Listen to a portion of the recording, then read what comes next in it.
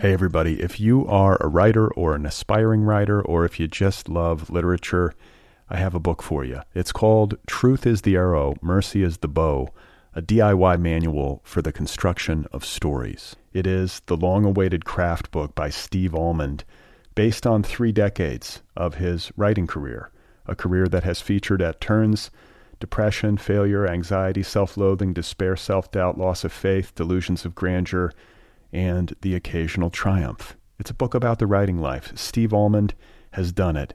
He has embraced it, the full catastrophe, and he has lived to tell about it. The Boston Globe says, quote, "This isn't just a book about writing, it's a book about honesty." And Richard Russo calls it, quote, "one of the best books on writing I've ever read. It's also the funniest by a country mile."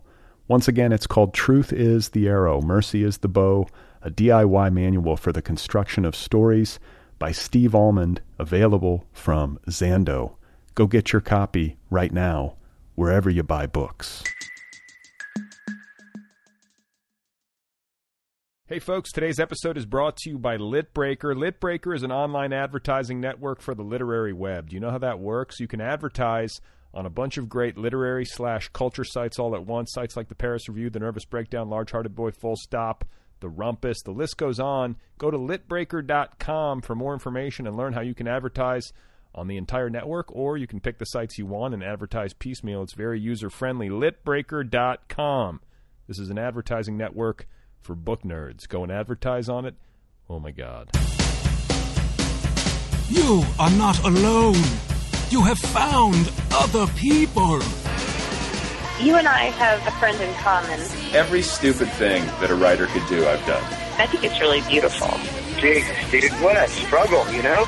It was incredible. You know, it's like your head exploded seeing what was really there. And now here's your host, Brad Listy. Just one person at just one time. Hey everybody, here we go again. Right. This is it. This is Other People. This is yet another podcast. This is listened to on a regular basis by 643 people in India. How's it going out there? I'm Brad Listy. I'm in Los Angeles. I'm speaking in a very clipped manner. Indicating that I've been using caffeine. I've been using caffeine. I'm a caffeine user. And I'm in a garage in Los Angeles, and I'm on caffeine. I'm on a lot of caffeine right now. My guest today is Myriam Gurba. She has a new story collection out. It's called Painting Their Portraits in Winter. It's available from Manic D Press. Myriam Gurba, Painting Their Portraits in Winter. I will be talking with her shortly. And speaking of shortly, I was musing on Twitter over at my Other People Twitter account a few days ago, having a public crisis of confidence about monologues on this program, whether or not they're necessary. Is it too much me? Do I need to just stop talking? Is this really necessary? Am I qualified to do this? I'm not a comedian. I'm not a, what am I? I guess I'm a podcaster, podcaster's monologue. That was always how I understood the format, and so I feel and have felt a certain obligation to say something at the top of the show. And when you do hundreds of these, you have no choice but to get into your personal life, your personal thoughts. You have to kind of dig deep some weeks or some days when nothing much seems to be going on. And I can worry sometimes that what I'm saying here is silly or unnecessary. So I decided to talk about it on Twitter, mostly because I was bored and I was on Twitter, but also because I was genuinely curious what you guys out there think of the monologues and if there was any kind of consensus. And so I said on Twitter, and here's I'm going to start quoting Twitter. I'm going to scroll through my Twitter here. I said, it's painful for me to listen to my own monologues. Not that I do it all that often, but Jesus. I feel like many listeners want the monologues, a majority probably, and some hate them. And so I feel obligated to deliver something, like go with the majority or whatever. But maybe the show would be better without them. I don't know. Somebody tell me what to do. And Chelsea Hodson tweeted, "The New York Times did call it thinking out loud. I find them charming." There's also a fast forward button for the haters.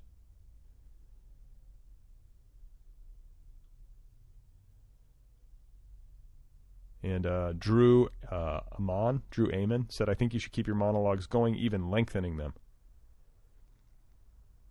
David Doerr said, I wouldn't like to see them go. And I also dig the intros where you read emails.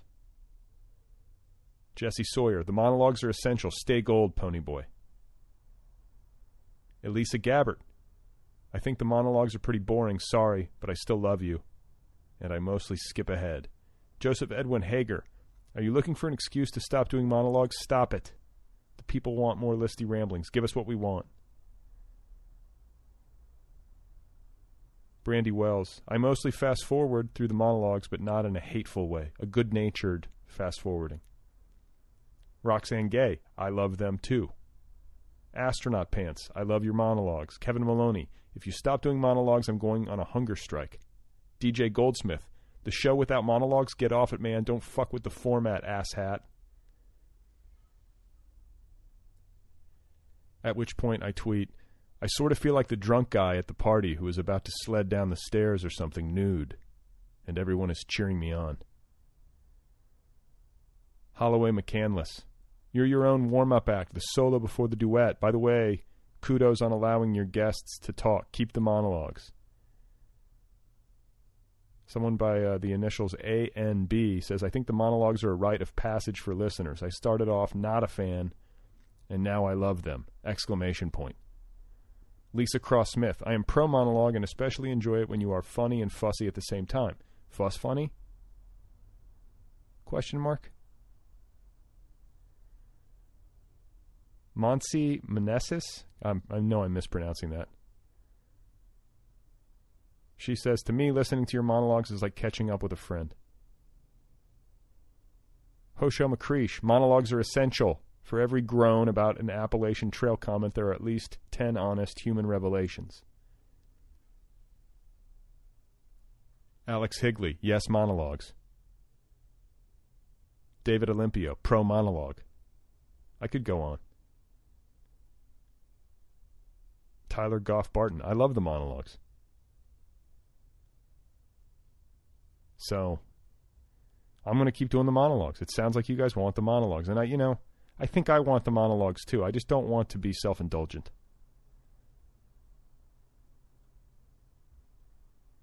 It's weird.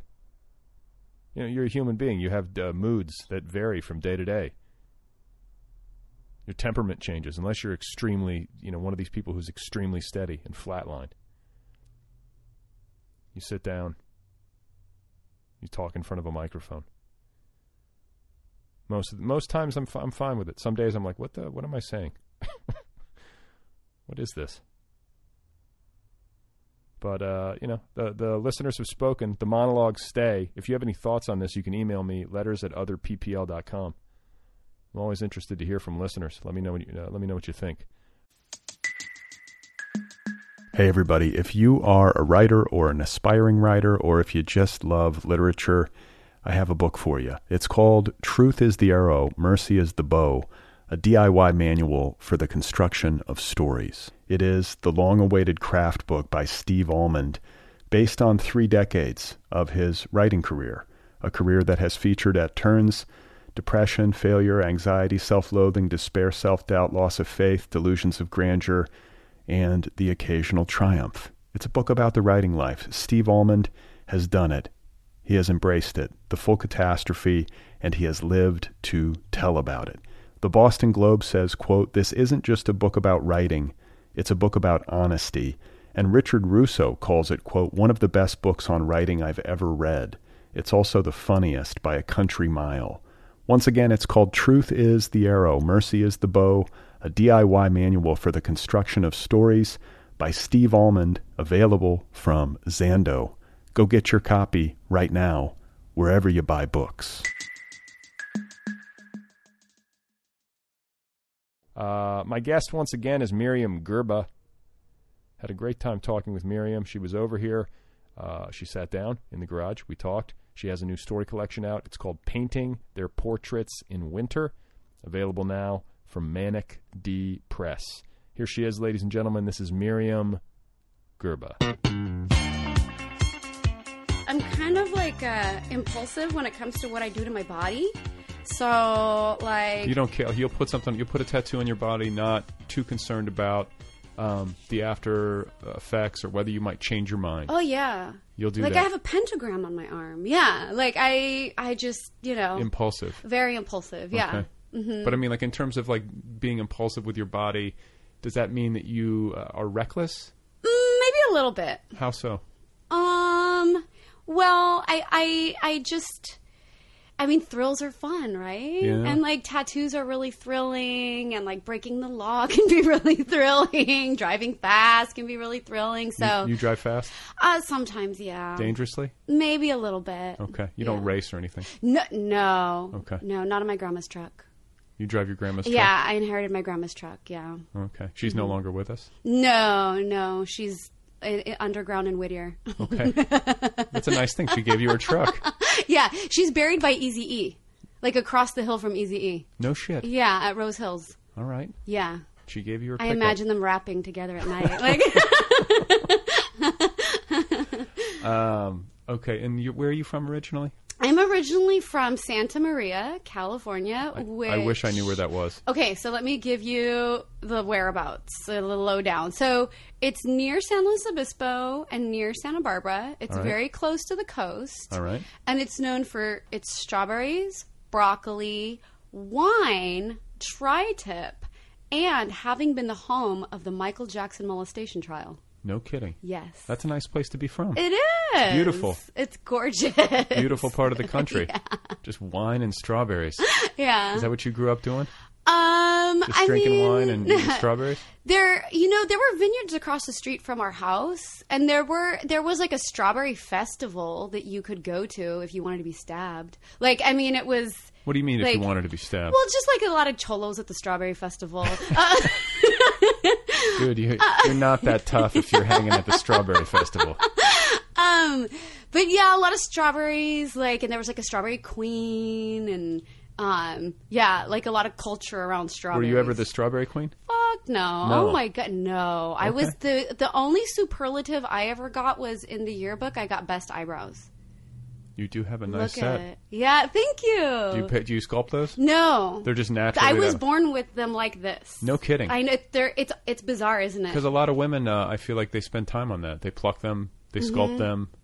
That's just all natural. No, they're really skinny. Yeah, you're lucky. Thank you. Isn't that the desired brow?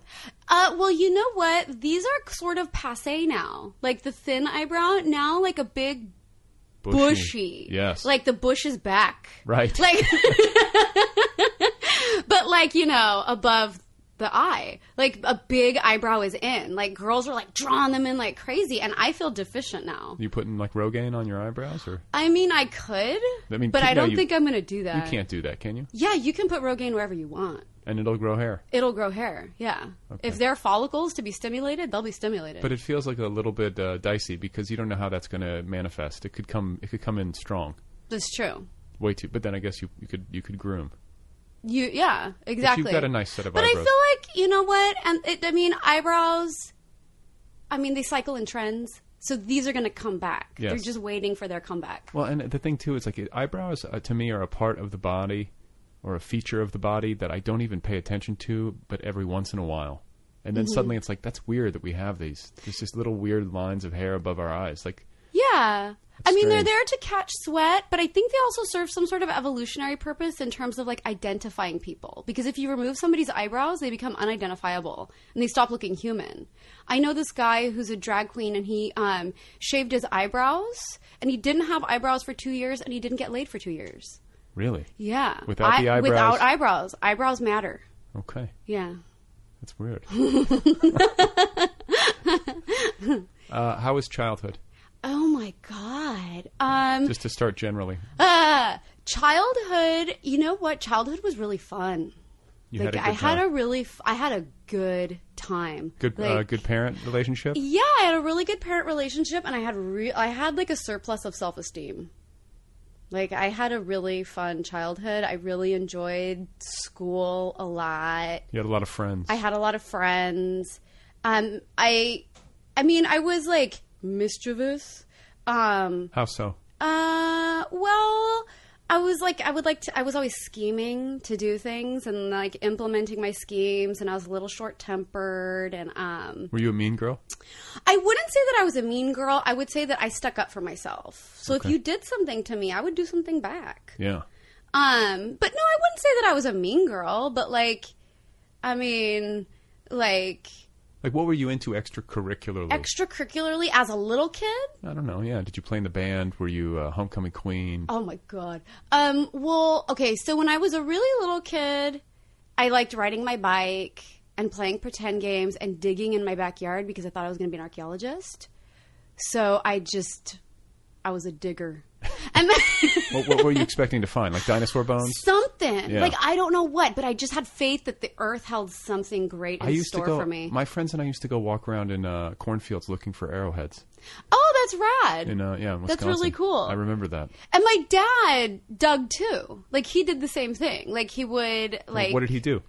Like, he and his brother would just go around, like, Southern California in, like, the 1950s digging, and they would find fossils and stuff. And they he wasn't an archeologist? No, my dad's a school administrator now. Oh, okay. Or a retired school administrator. But, like, with a passing interest in this Yeah, stuff? totally. Like a hobby archaeologist? Yeah, and so I guess I inherited that. But then, like, of course, whatever, I was, like, kind of tomboyish when I was, like, in elementary school and stuff. And then in junior high, things changed because they always change in junior high. And then by high school, I had become just a lot more interested in being a bitch. Just going to focus on being a bitch. Yeah. Like, I was a total bitch. Like, I wouldn't even change my clothes for PE. Like, I was super goth, and I dressed all in black, and I would just put the uniform on over my clothes. Oh, my God. So I was like a witch wearing, like, a PE uniform over her clothes. Just, what is this? This is adolescence. This is hormones. And some rage. But rage against what? Everybody. Just everything. Like, rage at being a woman, rage at being a person of color, rage at being queer. When did you realize, I mean, obviously you knew you were a person of color. Obviously you knew you were a woman. When did you realize that you were queer? Am I allowed to say that? Yeah, you can say that. Okay. And, like, there really, like, isn't so much a point of realization because, like, for me, throughout my life, I've had crushes on, like, both genders. And I guess, like... But you prefer women? No. I don't necessarily prefer women. I just like people. Really? Yeah. It's like a 50-50 split? No, not necessarily. I wouldn't say 50... I mean, it's not something that can easily be quantified. Okay. And, like, it shifts. And it's really fluid. My sexuality is really fluid. But, where are you right now? Right now... Well, right now I have a boyfriend. Okay. A cisgendered male. Do you know what cisgendered means? Isn't that just like hetero? No. What does that mean? Okay, cisgendered means I went over this before on this show. That's okay. My brain is gone. We can go over it again. Okay. So cisgendered means that you are not transgendered. It means that you identify with the gender assigned to you at birth. That's okay, yeah. Yes. Right. So, yeah. So right now I'm in a monogamous relationship with a cisgendered man. Yeah, and I'm in the process of getting a divorce from a lady. Oh, you are? Yeah, okay. So my life has some drama in it right now. Oh, my God. Yeah. So, okay, so this is a thing, though. And I know that obviously this has changed, too, because I feel like the family unit for homosexual relationships is something that's increasingly more respected. You know, gay people can get married now. Mm-hmm. There are plenty of gay families where they have children, mm-hmm. and I know plenty of them, mm-hmm. Especially living here in Los Angeles. But mm-hmm. as a woman, who is interested or has a fluid sexuality, mm-hmm. does it ever like factor into you, like thinking like, oh, I'd love to have a family someday. I love being with women, but I really want to be with a man so that I can have kids with that man? That doesn't think... No, because I've never wanted to have kids. Oh, well. Yeah. You're like, I fucking hate kids. I mean, I don't hate them, but I don't like them. And, like, it's just never been something that I've been drawn to. And, like, I remember being, like, a super little girl and being on the playground and hanging out with my friends. And then they would all be, like, having the baby talk or the future talk, which is, like, this imagined talk. Like, when I grow up, I'm going to have a husband, and his name is going to be, like, Ralph. And we're going to have, like, 2 girls and 1 boy. And I'm going to name the boy, like, whatever. Like, that conversation felt stupid to me. I was like, what is wrong with these fools? Like, that really happened? I guess that happens. Yeah, it totally happens. And I could not engage because I had no interest in that kind of future. I was like, why are you thinking about babies? Why aren't you thinking about like swashbuckling or like, you know, other things you could be doing with your future? What is swashbuckling? Swashbuckling, like going like a pirate? on these, yeah, like going on these adventures. The only thing that I wanted that had to do with like domesticity was I wanted a honeymoon because I didn't know what happened. But in the movies, there was an intimation that there was some sort of unveiling or surprise that would happen when like the dude sweeps up like the woman and he carries her into honeymoon suite and they shut the door and they don't emerge till the next morning. See, I can relate to this. I always felt like the wedding for my wife and I was never that interesting to us, but the honeymoon was deeply interesting. Go on a trip. But picking out like centerpieces and napkins and doing a guest like that seems like totally that's like a logistical hell. Yeah, like I never wanted to have babies. I never wanted to get married. Like those things were never of any sort of interest to me. And do you feel okay? Because totally fine. Obviously, it's a fine choice in life. But these things too can be fluid. Like, do you feel really solid in that, or do you feel like there's like at least an opening that could change? No, I mean I feel like it's probably going to stay that way. And I know, like, I've had friends who, like, hit a particular age and they're like, oh, my God, baby, baby, baby, baby, baby. May I ask how old you are? I'm 38. Okay. So, I mean, if that happens, it happens. You don't look 38. Oh, and I'm thanks. not just saying What, that. I look 37? No. You look significantly younger. Oh, thank you. Yeah. Yeah, no, I mean, if it happens, it happens, right? Like that, you know. And, you know, the other thing is like, I mean, God, I'm telling you everything. I can't have babies anyways, fortunately. So, I mean, can't? Mm-mm. Oh. Like, well, that takes some of the pressure off. Yeah, my reproductive organs are all, like, goofy. So, yeah, I can't have kids anyway, so. You found that out when? I found that out last year. Oh, okay. Yeah, my gynecologist was like, guess what? Well, thank God. Yeah. That's off the table. Yeah, your ovaries are assholes. So. All right, so get back to childhood. Your father is is a hobbyist archaeologist, school administrator. Yeah. What was mom up to? My mom is from Mexico, so my dad went down to Mexico and got her and brought her back here. How did they meet? He was teaching at this school called the American School, and then in Mexico, in Guadalajara. So it was like a private school where like diplomats' kids went. Sure, yeah. And and so then they started dating, and I think my mom initiated it. Like my mom's like kind of aggressive. And then, like, courted him, and then they got married, and then came up here, and then wait. So what do you mean she courted him? Just like she bought him flowers and wooed him. She did. Yeah, she wooed him. She's Damn. crazy for a Mexican woman, especially in the 70s. Like, you don't do that. That's you don't awesome. woo a man and become a chemist. Like, yeah. I think more women need to woo men. I think women need to woo men more often. We need more woo men. Well, yeah. Well, here's the thing, though, is that like it depends on the temperament of the person. Like, because the wooing, it should be a two-way street when it comes to wooing. But like, do men like to be wooed? Certain men are not as aggressive as other men. That doesn't mean that they're not virile or masculine or whatever. You know, some guys like to go out and they like to hunt. You know, that's maybe not the right verb, but you know what I mean. They like to be that guy. Yeah. Other they men, like the chase or whatever. They like the chase. Other men, they might be perfectly good people.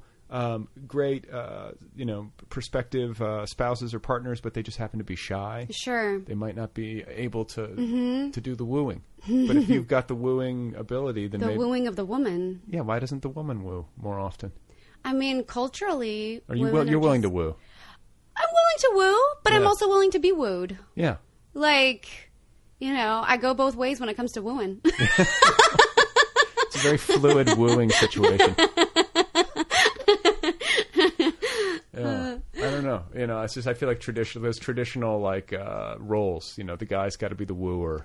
No, it's true, and like I just think that's so rad that my mom did that. And so then when my mom came here, she had to go through all this. She would have had to have gone through all this crap to continue being a chemist here in the United States. So rather than do that, she decided to go into education.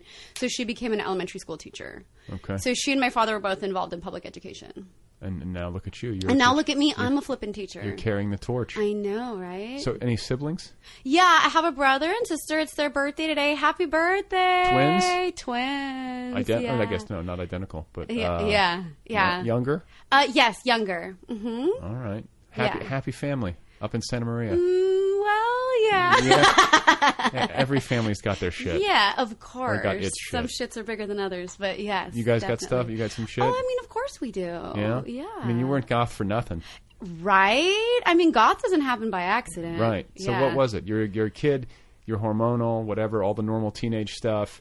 You're realizing, that you're kind of realizing things about your identity, like realizing in like what is it? Making. How early is it made conscious? I guess it's not completely tied to adolescence when you start to realize, oh, I'm a person of color in this world, and that presents. Like, how early did that present? All these sorts of epiphanies happened for me in junior high because, like I said, when I was a little girl, I had like massive self-esteem, and I'd gone to like an elementary school where I was in bilingual classes, so I didn't really even realize I was Mexican or that being Mexican was a bad thing. It was just a thing. So do you know what I mean?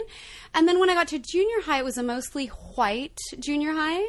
And the white kids made me very aware that I wasn't one of them. You know what I mean? Like, just even what I looked like, I was constantly asked, like, why do you look the way you look, or why do you talk the way you talk? And so I was made sort of aware of that. And then, like, in junior high, like, also puberty hit. So you're like, oh my God, what's that? There's hair there. And you know what I mean? All sorts of weird things are happening. And then, like,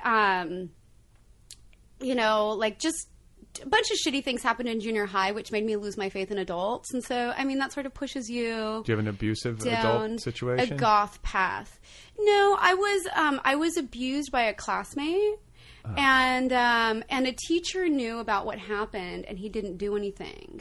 And because of that, I was kind of like, oh, I guess adults can't take care of me. I sort of have to take care of myself. Fuck. So that kind of shifted my view of the whole entire world. Like, before that, it was like, oh, adults are my friends. And then after that, it was like, no, they're not. Innocence is gone. Yeah, pretty much. I have a daughter. So it's like, and she's so sweet right now. And it's like, oh God, at some point, like, there's already things, we're like little friends are starting to be mean and they have fights. It's little stuff, but you start to see the cracks and you're like, and it's really sad because young children really do have it figured out in so many ways in terms of how they socialize and how they feel about themselves and how they just live. They have so much fun. Sure. It's effortless. Yeah. And then we get to a certain point and there's like the fall from grace. It happens one way or another to us all. But it sounds like yours was... 7th grade. 7th grade. And, yeah, I fell from grace in 7th grade. And that's dark, though. You had somebody, like a classmate of yours was abusive to you? Yeah. Yeah, it's gross, but it happens. What about spiritual stuff? Like, were you raised religious? Spiritual stuff. Okay, so I was raised, like, with some Catholicism, but it wasn't, like, intense, like, guilt-tripping Catholicism. So you weren't, like, fully indoctrinated? No, like, we went to church. Like, we would go through, like, church-going, what phases. Like, there'd be a phase where, for whatever reason, we were going to church semi-regularly, and then it would sort of wane and wax and wane like that. I think depending on, like, how my parents' finances were. Come on, kids, you gotta go pray. Exactly. Like, kind of like that. And then I went to catechism, like, to make my first communion. Sure. And that was, like, whatever. I remember, though, there was a day where our nun, like the nun that was teaching us, brought a bottle of holy water from Lourdes, from the spring at Lourdes, and it's supposed to be like miracle water, like healing water. Right. And she passed it around the room and let all of us hold the little bottle in our hands. And I was so tempted to pound it like a shot because I was like, this is going to make me fucking awesome. Right? But I was like, no, I can't do this. But I was like itching to do it. I remember like having a moment when I was holding it in my hand. It's like the Lord of the Rings. Do or die, do or die. Yeah. And then I died a little bit inside as I passed it to the next kid. So, but you didn't have, like, when we talk about this fall or, like, this kind of, like, junior high moment where things turn dark, there wasn't, like, some sort of God concept that you had that was also shattered in the process of this. Well, where, like, it's one thing to think, like, the adults in my life are able to take care of stuff and keep me safe. Yeah. And then to have that illusion stripped away is painful. Sure. But then I think sometimes, too, like, it can also be painful if, like, you've been brought up to believe that, like, there's this, like, benevolent man in the sky. Well, or whatever. I had that happen with Santa Claus. Well, right. which is like a kind of a microcosm of the God thing. It is, and I was really pissed about that. I was talking about this the other night with my boyfriend, that I believed in Santa Claus for an inordinately long time because I didn't want to believe that my parents were liars. That was why I chose to believe. Okay, see, this is good to hear because my daughter, this is interesting because my daughter, I want to say age 3, was it last year? I guess age 4, age 3, age 4 was asking me, like, is it real? Mm-hmm. And I struggle with this. Because I do not want to lie to my kid. Yeah. And so I'm like, well, honey, what do you think? And then like I think last year I was finally like, it's a guy in a suit, okay? It's a guy in a suit. Yeah. It's mommy and daddy. But you know what's weird? She still believes. Like she still. Oh, that's interesting. She sort of like hung on anyway. Yeah, I totally did. And like kids at school were all outing Santa like through 5th and 6th grade, right? Like he's not real. Santa's your mom. Santa's your dad. And I was like, fuck you. Santa's real.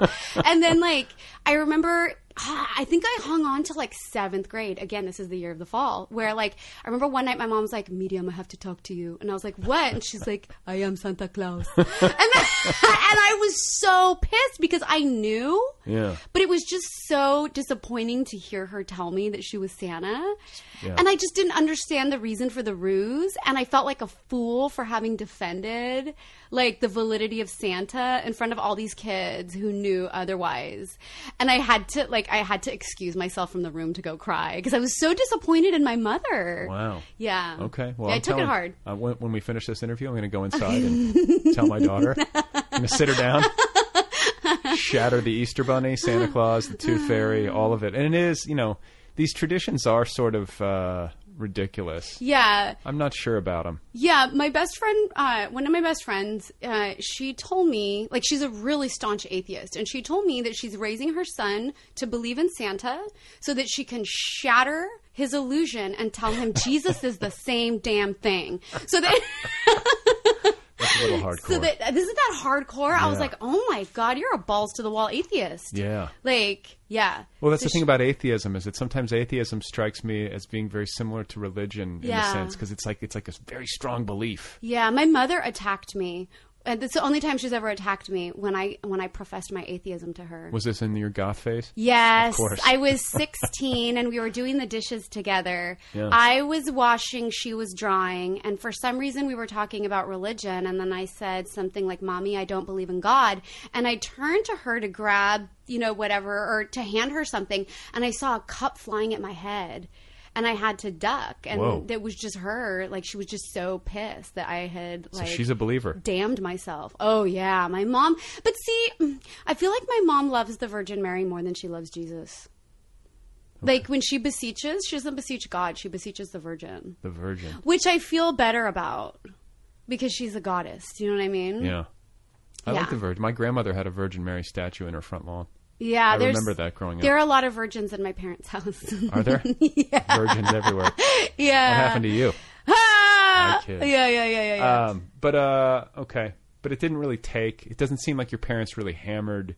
Like, even though your mom's a believer and, threw a cup at your head when you said that you didn't believe... Yeah. It doesn't seem like if, you weren't forced to go to church. No. Plus, I'm really, really stubborn. And so it was sort of like... but I did go to Catholic school in high school. Okay. But that wasn't so much to indoctrinate me religiously. It was to make sure that I had a high fence surrounding me so that I couldn't, like, come and go at my pleasure. Wait a minute. So, like, was it a boarding school? No, it wasn't a boarding school. It was a private school. And it was, like, a closed campus because the public high school was open. And my parents knew that, like, I would be partying if I was allowed over there. So they made sure that I was in this... In the Catholic school. Okay, so you're in high school was when the goth thing happens. Yes. Mm-hmm. You doing drugs?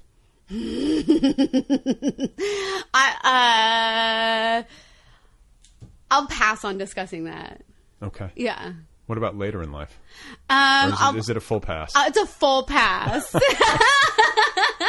Like, in case parents listen. Exactly. Yeah. Mom and dad. Yeah. She's taking a full pass. I'm taking a full pass. That's merciful. You're sparing your parents. Oh, yeah.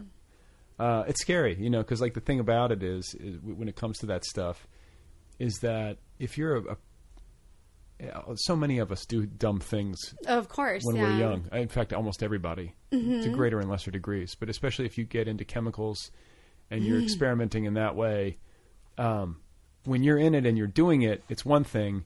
When it's your kid, it's terrifying. Oh, of course. Yeah, I can precious imagine. little kid, especially Yeah. you grew up. You watch them grow from nothing, like they grow up and then they start like dropping acid and stuff. And it's not what you want to think about. Oh God, I remember kids doing drugs on grad night when I was in high school. Like grad night when you go to Disneyland and then they lock you in Disneyland with all the other seniors. And I remember is that like multiple high schools at oh once? yeah, a shitload of high schools like take over Disneyland. And all the kids are doing drugs? All the kids are on drugs. And I remember our class stoner was totally like tripping. And we were on, what is that stupid ride, Star Tours? The one that like flies around. We were on that. And I remember just looking up and seeing his hand reaching out for the stars. What was the class stoner's name? For just first name? Clint. Of course. Right? Isn't Yeah. that the best stoner name? Flipping Clint. Yeah. Every class has one. Totally. Yeah. He wore a leisure suit to the prom. But you had some fun in high school? Yeah, I had fun in high school. You did? I didn't think that I was having fun in high school, but in retrospect, I had fun. But you were ready to get out of there when it was over? Yeah. Yeah. Like, I was ready. Like, I really wanted to be in a city. And I felt like my town was really pedestrian. And Where did you want to mundane. go? Where did you Just anywhere metropolitan. Like, I just Anywhere. really wanted to be somewhere metropolitan. And so I applied to universities that were in cities. Like, I applied to UCLA and I applied to Berkeley so I could be near San Francisco. And then I wound up going to Berkeley. And it was rad. it was awesome. I loved it. I loved going to Berkeley, yeah. You had a good time. I had a very good time. What happened there? Well, I had adventures. I had a lot of adventures. Like what? We're dancing around this. Let's see. I mean, I feel like a lot of my adventures had to do with like just discovering like queer culture. Like, because I had not had access to that at all in Santa Maria. Did you have any experiences, like queer experiences when you were in high school? Of course. Yeah, I had my first girlfriend in high school. Oh, you like, did? I was like undercover lesbian. Okay, but you weren't And out to your then- family? No, I did. I came out to my mom, and then I tried to come out to my mom, and then she insisted that I wasn't gay, and so I was like, okay. She threw a cup at your I head? guess I'm not. And so then I got a boyfriend. Uh-huh. Just because it was like, well, I guess that's what I'm supposed to do. So then I got one and did that, and like, it was stupid. You weren't into him? I wasn't into. He was just dumb. What happened to the girlfriend? She broke up with me. She dumped me for a white girl. Damn. I know. That's harsh. I know. A white girl. A white girl. I know. And then I had a boyfriend, and then he was a weirdo, and he was like kind of age inappropriate. How so? Like gross. He was like 7 years older than me. And Where'd like, you meet this guy? at the record store. He worked at the record store, and he was in a band, and he played bass. And so it was like, oh, cool. He's like a cool guy. You Bass know? players. They Gross. always get the girls. Ugh, it's so gross now that I think about it. But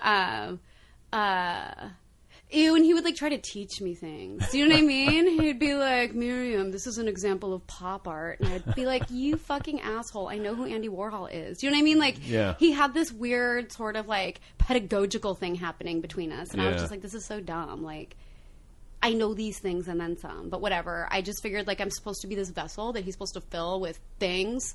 So I'll just be passive and let him. And how long did that go on for? Until I graduated. And then you got out of there. And then I got out of there, and then I went to Berkeley, and then I was like kind of just freewheeling until I Give me met. a story. What? Let's hear a Berkeley story. A Berkeley story. Where did you live? Who were you friends Well, with? I lived. At first, I lived in the dorms, and I lived in like a triple. So 3 of us shared a room, and let's see. One of my roommates was this Chicana girl. I got along really well with her. And then and I'm still friends with her. And then our other roommate was this girl who would like frequently fall asleep when I was talking to her. And I was like, what the fuck is wrong with her? narcoleptic? She's a fucking bitch. She was narcoleptic. Yeah. Like really narcoleptic? Yeah, but she didn't know at the time. So I just How thought can you she not thought I know? was boring. How can you not know that she didn't know? But because she has like a sort of like mild narcolepsy, because like she doesn't have cataplexy.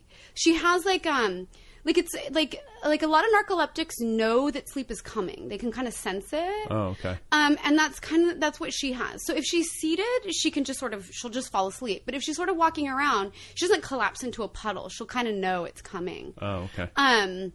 So she can do some preemptive action.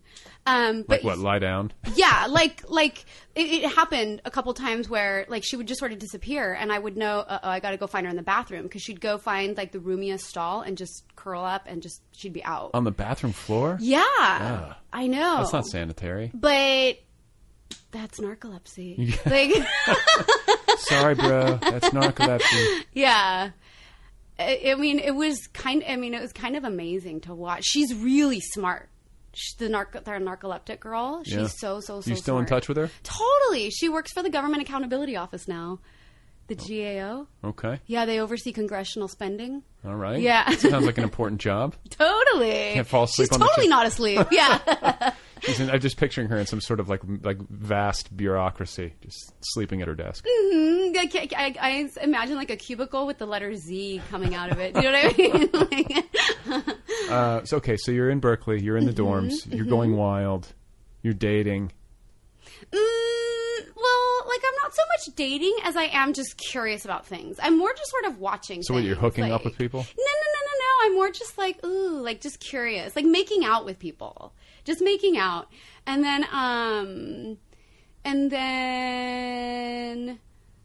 You writer at this point? I had sort of like I was writing, but like just for myself, like not really. But I mean, were you identifying? Were you thinking like I'm gonna make books? Oh no. No. No. I had really enjoyed writing in high school. Like my junior and senior years, I got really into writing. And then when I went to Berkeley, I wasn't so into it. I was hardly writing at all the first like 2 or 3 years that I was there. And so I would write a little bit. What kind of stuff? Poetry? A little bit of poetry and some short stories. What were you reading? Anything that was really like hitting you at that age? You know what? Not in college. In college, I was reading like a lot of like women's studies and gender studies and queer theory kind of stuff. And What was your major? My major was history. I had thought that I was going to be an English major, and then I took an English class and I got a B, and I was like, "Fuck that." You wanted to get straight A's? Yes. Really? Yeah. You're a good student. And then, well, in the things that I like. Okay. Like, if I don't like it, I don't care if I fail. But if I like it, I'm going to do well. What was your GPA? Did you graduate, I mean, like magna cum laude? Or like... From Berkeley? Yeah. Yeah. Well, some kind of cum laude. Yeah. some sort of cum laude.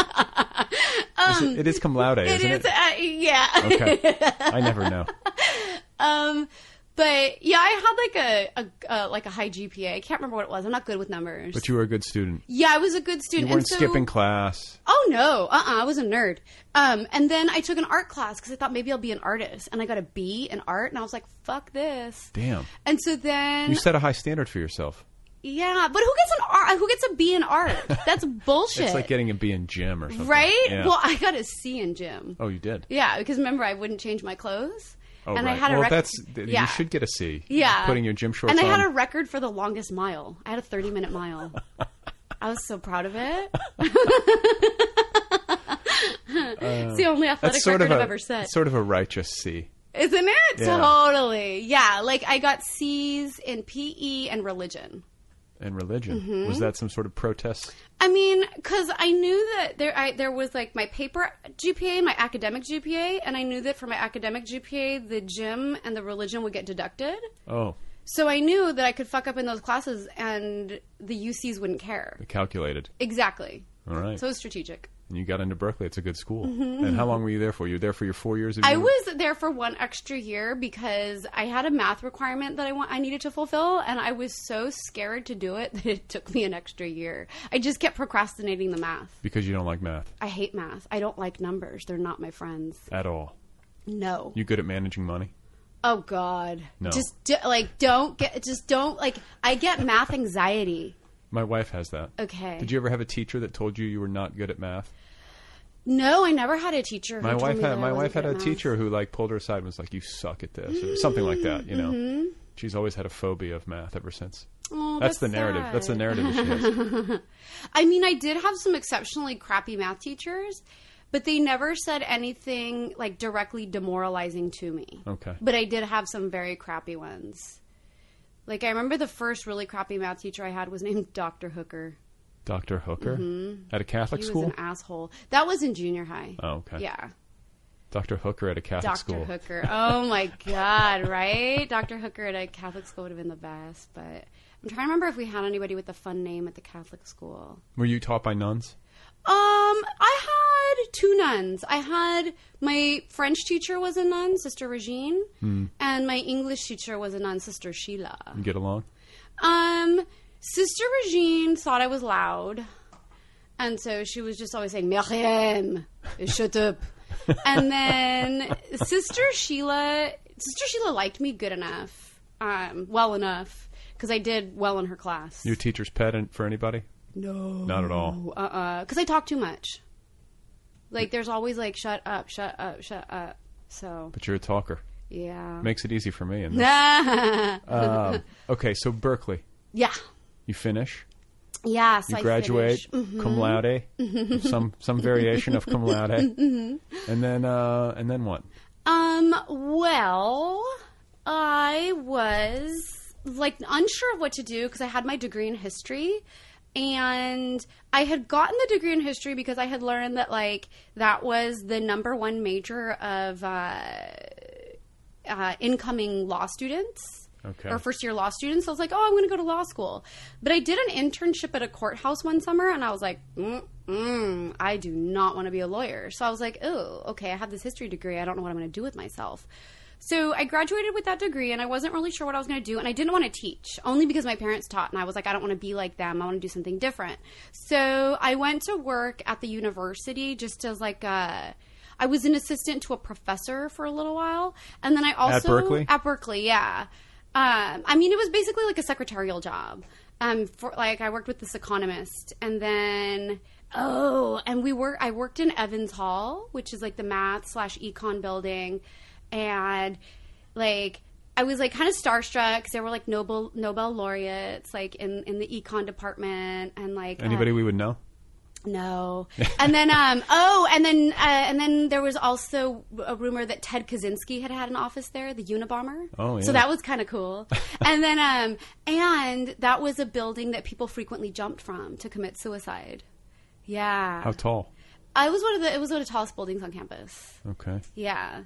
So sometimes I'd look out the window just to see if, Well, it's like that, and then in the Bay Area, the Golden Gate Bridge. Yeah. That's where people do their jumping. They do. But I think they're putting up a barrier on there, aren't they? I don't know if they're putting up a barrier, but there's like a lot of signs, and like there's like little stations where you can like I think call like a hotline. I want to say they just like city council or something just passed. Oh, okay. A resolution because that many people are jumping. It's like just put up a net or something, right? I would suppose, yeah. You would think, but people don't want to mar the aesthetic of the bridge. Yeah, because the bridge is really pretty. It is. I mean, without having to have that flycatcher underneath. Like you don't have to save them after they land in the net. They can just hang in the net. Think things over. Yeah, and so I was an assistant to a professor, and then I had an internship at a now defunct magazine called On Our Backs, which was a lesbian sex magazine. All right. And so, yeah, so I did that for a while, and that was like my first like editorial experience, and it was fun and interesting. Like, I mean, it was a sex magazine. You learn a little bit. I mean, you go to a small, I'm assuming it was a small circulation. Yeah. Relatively. Yeah. And, but you probably get to do a lot more in that environment than you would get to do at like a more like corporate. Oh, totally. Because it was very DIY. Yeah. And like, all women and queer people working there, and it was cool. It was really cool, and I met like a lot of people who I'm still like sort of in touch with. So. Are you this is in Berkeley or in San Francisco? That office was in San Francisco. Okay. Yeah. So how long were you up in the Bay Area total? So in total, I think I was up there for about 5.5-ish, maybe 6 years. And then you tapped out? Yeah, and then by then I had met my girlfriend, who would later become my wife, and like things were expensive in the Bay Area, and then like a lot of my friends had graduated and they had moved south or to New York or whatever. And so I was like, well, it's going to keep getting more expensive here, so maybe we should go to Southern California because A, it's cheaper there, we'll be closer to my family, and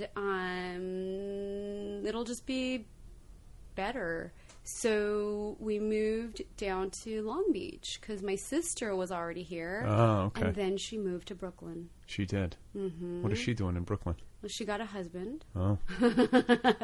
Yeah, my sister is a Hasidic Jew. She is? Yeah. That's a conversion. Right. When did that happen? That happened when she was in college. How's the family doing with that? I mean, it's kosher. Okay. It's cool. I don't even know what that it's entails. Copacetic. There's Hasidic Jews all over Los Angeles. There's some like right nearby. Yeah, I'm sure my neighbors could be Hasids. I don't have no idea. I'm just like, this is the thing about me is that like, I'm like, oh, that's interesting. Like, oh, that looks hot. The clothing. Oh, totally. All summer long wearing the wool. I'm just like, this looks uncomfortable. Well, like, I mean, like, you have to be modest, so you have to be extremely covered. Like, my sister has to be covered to her wrists and to her ankles. Okay, so the women just who are like skirts. Okay, yeah, that's what it is. Yeah, that's Hasidic. And then an unmarried woman can show her hair, but a married woman has to cover her hair. All right. And so my sister has to wear a wig out of modesty to cover her hair. Wait, but she's married. Yeah. Married women can or they cannot? They have to cover their hair. Oh, they have to? Yeah, only their family can see their hair. What? Yeah. Okay, so here, I was just thinking about this. And I forget what it was, but I think it was like some picture I saw online of Muslim women wrapped up in the burqas, in the heat. It's always the heat for me. I'm always like, oh, this just looks uncomfortable. But this is a genuine question for me. As a person who considers himself of liberal bent on social issues, want to be accepting, you know, all those. I mean, right? You want to tolerant, of accepting of people and different ways of life and modes of being. So there's a part of me that's like, hey, that's their tradition. That's what they want to do. Then there's also a part of me that's like, that smells like misogyny and oppression. Like it smells like I can sense like, oh, well, these traditions like making women cover up like this. There's a part of me that could be persuaded that that's sort of effed up, and that like men are dictating this. Yeah, is that a misreading? No, I mean I read it similarly, especially in that like, you know, that an Orthodox man can't, you know, touch a woman who's not a member of his family, especially like. You know, there are all these taboos surrounding menstruation, and that's so shaming. And so... What are the taboos? I think that, like, a woman is not supposed to be touched by her husband when she's having her period. I think. But I'm not certain. But anyways, I mean, it totally has, like, all of that has, like, a misogynistic flavor for me. This whole idea of a woman having to hyper cover herself up and to be sort of this untouchable thing, and that a woman might be dirty. And so when I'm around Orthodox men, I go out of my way to bump into them. Just rubbing up against them on the subway? Yes. Pardon me, sir. Yeah. Well, but there's, like, this is the thing, too. For the men... I think that there's some legitimacy to the idea that this level of sexual repression is maybe not healthy and could lead to aggressive behavior or frustration that could manifest negatively. Oh, totally. I mean, my God. Yeah. You can't see a woman. They're covered up. I mean, that's not healthy. Yeah. It's goofy. I think it's goofy. All right. Because like it's a weird irony of liberalism. That if you say these kinds of things, you can be attacked as being like Islamophobic, or you could be, I guess, like Hasidophobic. I mean, you know, and it's like, well, wait, but I'm trying to parse this and make sure that like women's interests are considered. I mean, you know, it gets delicate. It gets delicate and very tangled. Absolutely, yeah. All right, so that's interesting though that your sister met a guy and she converted. Oh, she didn't convert for him. She converted before him. Oh, she did. Oh, yeah. Okay. Yeah. What was the impetus? The impetus? Oh, yeah, I'm just curious. I mean, like, did she I have don't know. I like to tell people that's between her and Hashem. Hashem is like the Hebrew word for God. Because I think spiritual conversion is such a personal such a thing. singular, personal, sort of introspective thing that I'll have to have her on the show. Ah, that's funny. All right. And so what's brother doing? My brother does something with computers. All right. But that's as much as I can explain it. Like, it's really Numbers. esoteric to me because, again, Binary it's zeros code. and ones and ones and zeros. Smart guy. He's really smart. Where's he living? He lives in Santa Maria. Oh, he does. Okay. Yeah. He's really into martial arts and reptiles. Oh, my God. I can see him. Can you see him? Yes. Oh, yeah, Just totally. coding and With breaking... a lizard on one shoulder and some nunchucks in his yeah, hand. just breaking 2x4s and Totally. coding. But you get along with your siblings? Yes. All right. Yeah. Yeah. And no tension? Well, I mean, my sister's far. I haven't seen her in a while, but my brother's close, so I see my brother a lot more, and I talk to my brother a lot more. Okay. Mm-hmm. And your parents are good. You guys have a good family. It's good. I think so, yeah. Right. Yeah. Grandma gave you her pickup truck? Well, sort of. I mean, I inherited it in a more roundabout way, Okay. but It yeah. wasn't like bequeathed to you specifically. No. It wasn't bequeathed to me. That too. All right. So when did you start to become a writer? When did this happen for you? So I've always liked making things. So when I was a little girl, I liked like writing in a diary or like hanging out with other kids and like coming up with sort of fantasies and then writing down the fantasies. But I also really liked drawing and collaging. You a good visual artist? I wouldn't say that I was good, but I was avid. You got to be in painting. So. My grandmother was a painter, like as a hobbyist. Oh, okay. And so I liked watching her draw. And she would often have me sit for her, and she would like draw portraits of me. And so then I got this idea. I want to be like abuelita, and so I would do the same thing, and I'd be like, I'm going to draw just like her. So it felt like a very familiar thing to like pick up a sketch pad and draw, because this is what this like other woman in my family was doing. It's amazing how much the adults in our lives when we're kids influence us. Totally. Absolutely. Like, who knows if I would have developed that interest had it not been for spending like so much time with her. My daughter is going to wind up in a garage. She's going to be a mechanic. She's going to be an auto mechanic. That's funny. Like a beekeeper. That is so funny. So I was really interested in art because of that. And then it was really like in high school that I was like, ooh, I really like literature. And I really like poetry, and I really like novels, and maybe I should write one, you know? And so I started writing like really maniacally, like in 11th and 12th grade. I just wrote and I wrote and I wrote and I wrote. And then I did research on writers who I admired. Who were? And then learned about like their writing process. Like I would read about Sylvia Plath and her writing process. And then I was like, oh, well, if it took X, Y, and Z to become Sylvia Plath, then I should do these things in my life. Okay, stop right here, because this seems to me like something that is so obvious, and it's just an obvious way to learn how to do it, but so few people seem to make it explicit. Yeah. But it's like, if you want to learn how to do something, read about the lives of people who have done it before you. That's exactly what I did. I sat down well. with all these biographies, and I was like, okay, what did they do? How can I do that? And then I had like a DIY writing school for myself, where I was just like, okay, well, I'm going to mimic these writers and just do what they do, and then eventually I'll be a writer too. Which is goofy as hell to be like a little high school girl like doing this. But you learn what not to do as well. Sort of. Kind of. Yeah. Because I was like, oh, do I have to do these things too? But yeah, that was sort of what I did. And then when I got to college, I became less interested in writing, but then like my interest in it returned. You still have those journals from high school? No, I threw them all away. Why? Did you reread them, and were you like, oh God? No, I went through like this really intense period of like anxiety and depression. When? And I hated seeing them, and so I just threw them all away. When I first moved to Berkeley, I went through like this bout of like, there's more anxiety than depression, and I had all this anxiety about what I had written, and so I just, rather than face it, I threw it all away. Do you regret it? Yeah, totally. What were you But anxious again, about? I'm really impulsive, where I'll just be like, I hate this, and so rather than like putting it like on the back burner, I'll destroy it. Right. Light it on fire. That's what I did.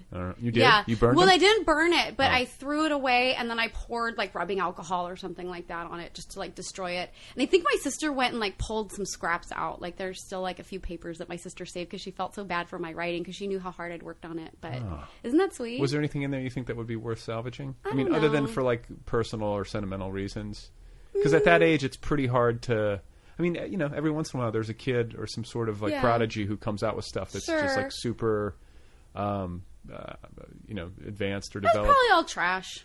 Yeah. But I'll never know. I threw away all of my journals from when I was, like, 20, 21, Yeah? 19, all of them. Because you know what I did? I reread them. I should have never done that. But I think I made the right call. If my children were to read that someday...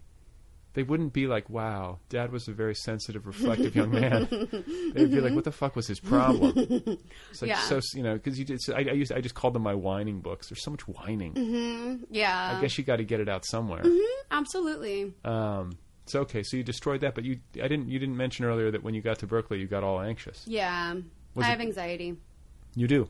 I don't sense that from you. Really? No. For real? Well, I mean, I don't know. I mean, you seem like you're like... a high energy person. Yeah. I guess there could be a component of anxiety in that. I think that there's some interplay. Like, Yeah. Well, like, my anxiety tends to be sort of the OCD flavor. Like, that I have obsessive compulsive disorder. Like what? Like you're washing your hands a lot? No. Just like I get intrusive thoughts, and then I have historically done like these compulsions to make the thoughts lessen. And then I also have post-traumatic stress disorder. From? I was sexually assaulted, and when I was 19. After so they had the junior high, and then it happened again? Holy hell. Yeah, so I was sexually assaulted when I was 19, and that at was Berkeley? No, it was the summer that I came home. After my freshman year, I was assaulted by this man, and it turned out that he was doing this to lots of women, and he got caught because he raped and murdered one of us. Jesus. So what happened to you? Like, I mean, I know he assaulted you, but like, where were you? Well, I mean, I don't want to talk about the details, but I was walking home after having volunteered as a docent at an art gallery, and then he tackled me and then assaulted me. Jesus. I'm sorry that happened. Thank you. That stinks. It does, yeah. So you have PTSD from that. Yes. And how does that manifest? And like, have you do you hypervigilance? Okay. Like, I'm very easily startled, and I'm very sort of hyper alert because sort of my bar for alertness has been set a little higher as a result of that incident. Okay. Where I'm always just a little bit like, okay, who's behind me? Right. Because, you know, there could be some I feel like you need lunatic behind me, you know? I'm feeling bad for having you in this garage. Like, you don't mind. No, it's fine because I have the door behind me, so it's totally cool. I always, whenever I shut that door, I'm like, I'm just doing this for the sound. Like, No, people can see. don't worry, All right. worry. It's I feel fine. like too, like maybe martial arts could be something. Oh. Your brother, like, have you ever considered taking like self-defense classes? Would that potentially help to mitigate anxiety? It could. You know, I did my first yoga class the other day, and I feel like that was really helpful. What kind of yoga? I don't even know. Al fresco. It was outside. Oh, it was outside. Yeah. Al fresco yoga. Yeah. All right. So you have OCD, anxiety, PTSD. Yeah. You treat this with therapy at all? Well, I mean, I have. You have. Okay. I have. Yeah. I mean, it's not something that you've shouldered entirely on your own, just like trying to figure it out. No, I mean that's a lot to deal with. I was going to say. Yeah, it's a lot to deal with, but So- I manage it. Yeah. I'm cool. Well, the thing too Yeah. is that, like, I think not everybody needs to be in therapy for their lives. No. It's like, but In it's fact, you're not supposed to be in therapy. You're supposed to go get what you need and then be done with it. get your tools. Yeah, exactly. And you're like methods of coping or coping strategies Sure. or whatever. Absolutely, yeah. Okay. So then, writing wise, when did you start your book? Your first book? My first book was Dahlia Season, and that book was like, it was written kind of weirdly. Like, I had sent some short, like a like a short story version of the novella to Kevin Sampsell, who Future Tense. does Future Tense, and he was like, "Oh, what else do you have?" And I told him that I had some stories, and like I was going to develop that even more. And then he suggested that we do a book. So that book kind of happened haphazardly. I mean, all of them kind of have. I did a chapbook with him after that first book, Dahlia Season. The chapbook was called Wish You Were Me. And that happened similarly, where I was like, I have a bunch of like things that might be poems, but I'm not even really sure if they're poems. Do you want to do something with them? And he was like, oh, let's do a chapbook. And then my most recent book came together because this publisher, Jen Joseph, who like sort of co-published my first book with Kevin, she had read like a story that I published in a chapbook called Sweatsuits of the Damned, and she asked if I had more stories like that one, and I said yes, and then she offered to do a book. Okay, so how are you writing these things? Are you like a disciplined every day, sit at the keyboard at the same time? You know, I have like I have been very disciplined, like and for a long time I was on a pretty like strict schedule as far as writing. Like I would get up like before school because I'm like a high school teacher, so I'd get up like around 5 and then write until it was like time for me to get ready to go to school because I prefer writing in the morning or during the daytime. And then this last year my life has been kind of wacky, you know. And so that's sort of thrown off my writing schedule, but I try to write every day for at least an hour. It's amazing. I mean, even that bit of time, pages stack up if you do it every day. If you do it every day, that's the thing. Yeah. Yeah. And I mean, I mean, who doesn't like to write when they're inspired? But I try to just, you know, it's like I've made it such a regular practice that I've conditioned myself to like turn on that part of my brain when I sit down to write. Yeah. I don't have to, like, you know what I mean? Do you need to warm up, or do you just go right into it? I mean, sometimes will do something to kind of warm up, but I don't necessarily need to do that. And you teach high school? Yeah. Like English? No, I don't have an English degree, so I can't teach English. Oh, you teach history, or what do you do? I teach psychology. Interesting. How'd you pull that off? I have a social science credential. Okay. Psychology is a social science. So as long as you have a social science credential, in California, you're qualified to teach any of the social science offerings. I didn't know that's how it works. And that's how it works. I don't think they offered psychology in my high school. I took psychology when I was in high school. You did? Yeah. What are you teaching these kids? I hated it. What? What are you teaching these kids? Right now they're learning about learning and conditioning. Classical versus operant conditioning. Okay. Mm-hmm. Wow. Mm-hmm. Do you like it? I love it. Yeah, I love working with teenagers because they're weirdos. You know what I mean? It's like... I was just around. My friend is a high school teacher. She teaches art, and she comes out here. She lives in Colorado, and she comes out here to, do a trip with her students, like, I think every other year. And I'll always go join them for dinner. So I'm sitting in this restaurant. There's, 20 young, artsy kids. Oh, how wonderful. Yeah, so these are, the best of the weirdos, basically. Oh, yeah. But you don't get, at my age, I don't get to hang out with that age range very often, and it was fun. It's fun. It is. They can totally hang. It's tempting. I think, especially as you become removed from your high school years and you get into your adult life, it's tempting to think back on that and just imagine that I was just an idiot back then, but you really weren't. No. Yeah. I mean. In fact, you might be more of an idiot now. In some ways. Yeah. There's a clarity, there's an earnestness, there's an energy. There's a lot of...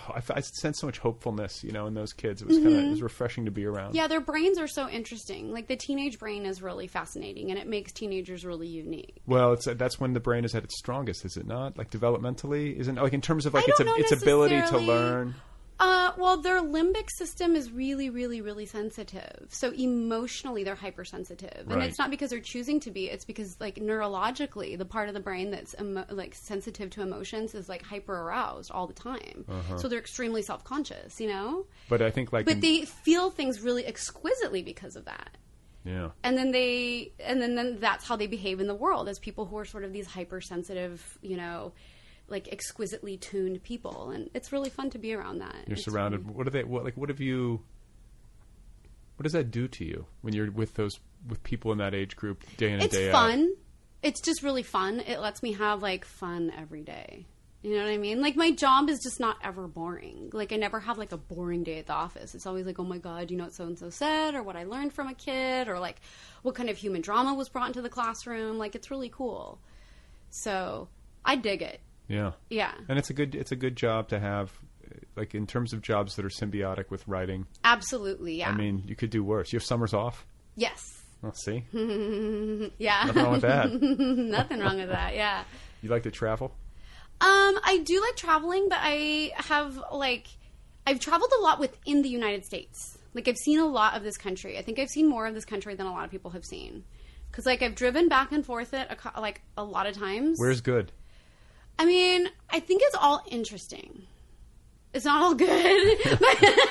Okay, that was interesting. Glad I saw that. I will never be back. It's not all good, but it's all interesting. Like... But there's not, like, where are places that you could see yourself living? Because I struggle with this. Honestly, I don't ever want to live anywhere but California. That's how I feel. Like, and I realized that when I was a teenager. I remember having this goofy moment standing, like, in, like, a vineyard near my parents' house and feeling... Wait, like, stop.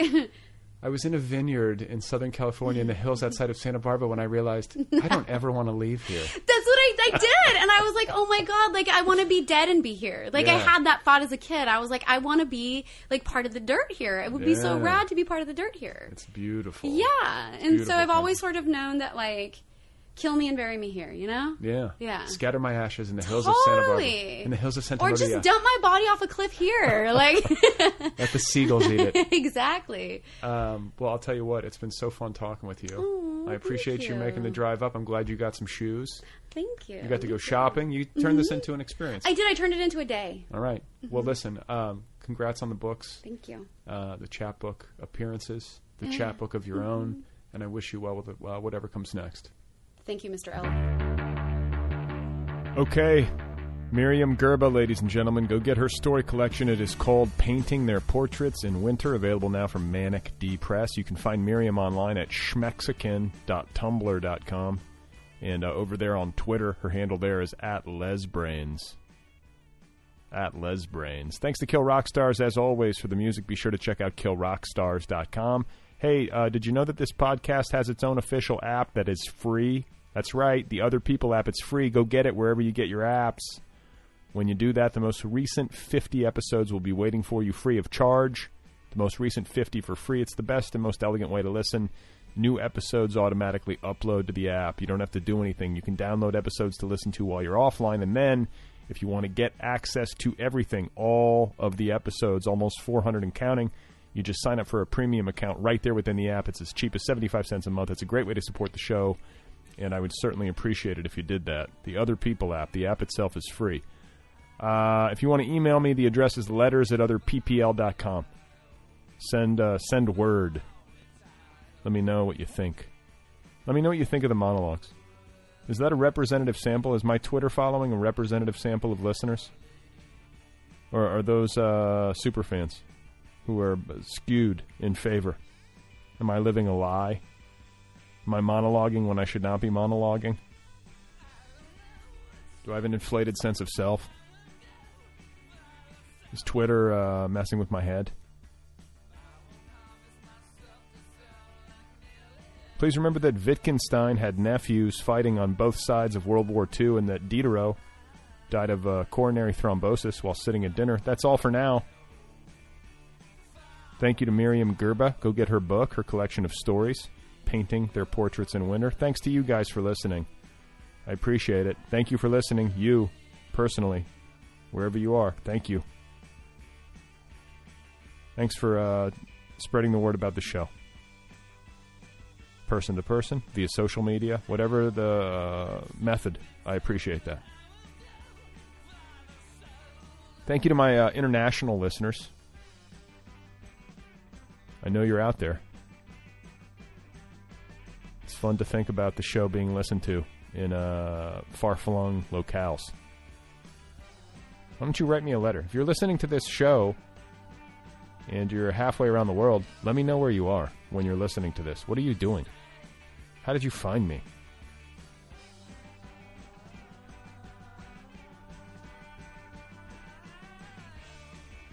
So, my son let me sleep last night. It was an unusually brilliant night. Maybe you can hear it in my voice. I'm still caffeinated, but I was able to sleep. And I was gaming it with my wife this morning. I was trying to game it out. Like, what do we do? Why did this happen? How can we replicate this forever? And I was like, we did. I took him to the grocery store. I had him in the baby Bjorn, like like baby on the chest. You know what I'm talking about? And he was in the grocery store. He was looking around. He was taking everything in. People were kind of talking to him and cooing at him. He was very stimulated. And so I theorized that this stimulation was the reason why he fell asleep so soundly. So now I'm thinking it's like he's a dog. You got to take him for a walk at night before bed. He needs stimulation. He needs large crowds of people. I'm willing to do that every night. I'll go to the grocery store every night. That's what it takes. What do we need? Don't they go to the market every day in Europe? Isn't that how Americans, liberal Americans, like to fantasize about Europe? They go to the market every day. They get fresh produce every day. They eat in small portions. They eat whatever they want. It's the French way of living. What do you call it? Joie de vivre? What do you call it?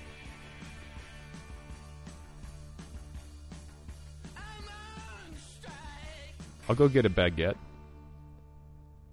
was going to put the kid on my chest and go get a baguette.